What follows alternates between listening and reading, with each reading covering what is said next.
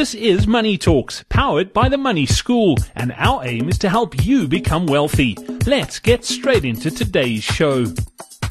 Welcome to the next edition of Money Talks, powered by the Money School. I'm Brad Brown. Great to have you with us once again. Gary Kale, Money Coach, is with us as well. Gary, welcome back onto the podcast. And a great question today. Times are tough for lots and lots of people. And question today is, are employers beginning to feel the strain of their employees' money problems at home? Brad, I think that they've always been feeling it. It's just become a much more serious problem now. You know, with the debt to income ratio in South Africa at around 76%, it means that a very big percentage of employees are living on very little, regardless of what they earn. So the problem is that, you know, when we run workshops, we're kind of the only ones in the room that are able to say to an employee that even if your boss gave you a 30% increase in salary, you're still going to be knocking on their door in 6 months' time asking for more money.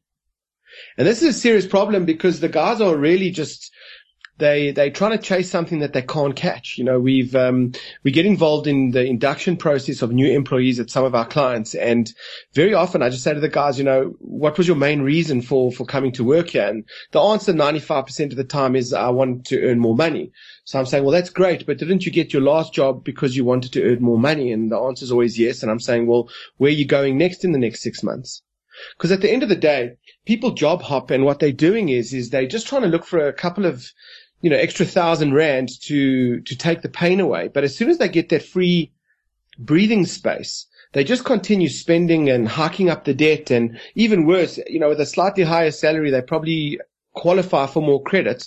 And so will be upgraded from their silver card to their gold card, which now has all sorts of wonderful budget facilities and extra debt. And it just gets worse. The hole just gets bigger. So what employers are starting to experience is they're starting to find it very difficult to hold on to quality employees. Because even if they've career tracked this person effectively, the person's earning a lot of money, but it doesn't necessarily mean that life at home is improving. In a lot of cases, I've heard so many people say to me that when they were earning 5,000 rand a month in their first job, life was simple. But now that they're earning 35,000 rand a month, things are very, very complicated and they have a huge amount of debt. So employers are battling with the amount of attrition that they're experiencing from employees, people leaving really for the wrong reasons. You know, at the end of the day, if somebody goes and tries to find another job and they've got quite a serious debt problem, more money does not solve the problem. What's going to solve the problem is that person understanding how to get themselves out of debt. And unfortunately, they can't fix the debt problem with the same thinking that's creating the debt problem in the first place.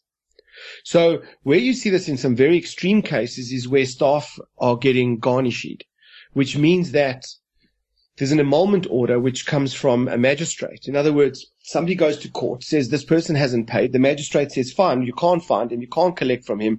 He's absolutely refusing to take your phone calls, so go and collect from the salary. So what happens is a sheriff rocks up of the court to the company and basically says, you must start deducting this amount of money from that person's salary. And if you don't do that, then literally they have the right to start attaching the assets of the company because of the staff's personal financial problem.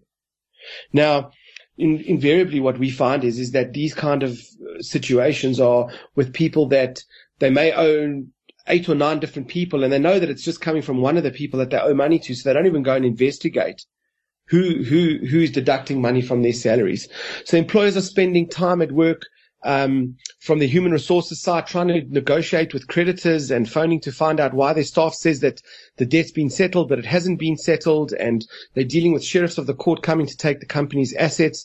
They're dealing with staff that are not even coming to work, and it's causing absenteeism because people are saying, look, I don't even have money for transport. You've got morale issues because people are feeling, well, you know, it's my boss's fault.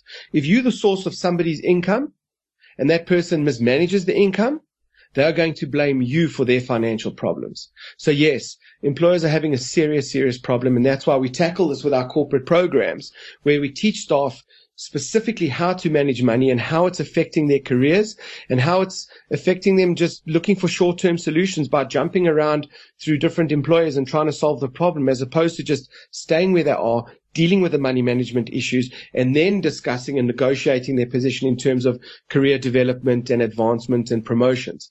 But that needs to be done once the money management situation is under control, so that people can take a measured approach to moving forward in their careers. Gary, I think that's sound advice. And if you own a company and you'd like to find out more about what the Money School does, all you need to do is get over to the website, okay? moneyschool.co.za. And you can get all the details there. Until next time, from myself, Brad Brown, and money coach Gary Kale, it's cheers. Thank you for listening to Money Talks, powered by the Money School. To find out more about the Money School, head over to themoneyschool.co.za.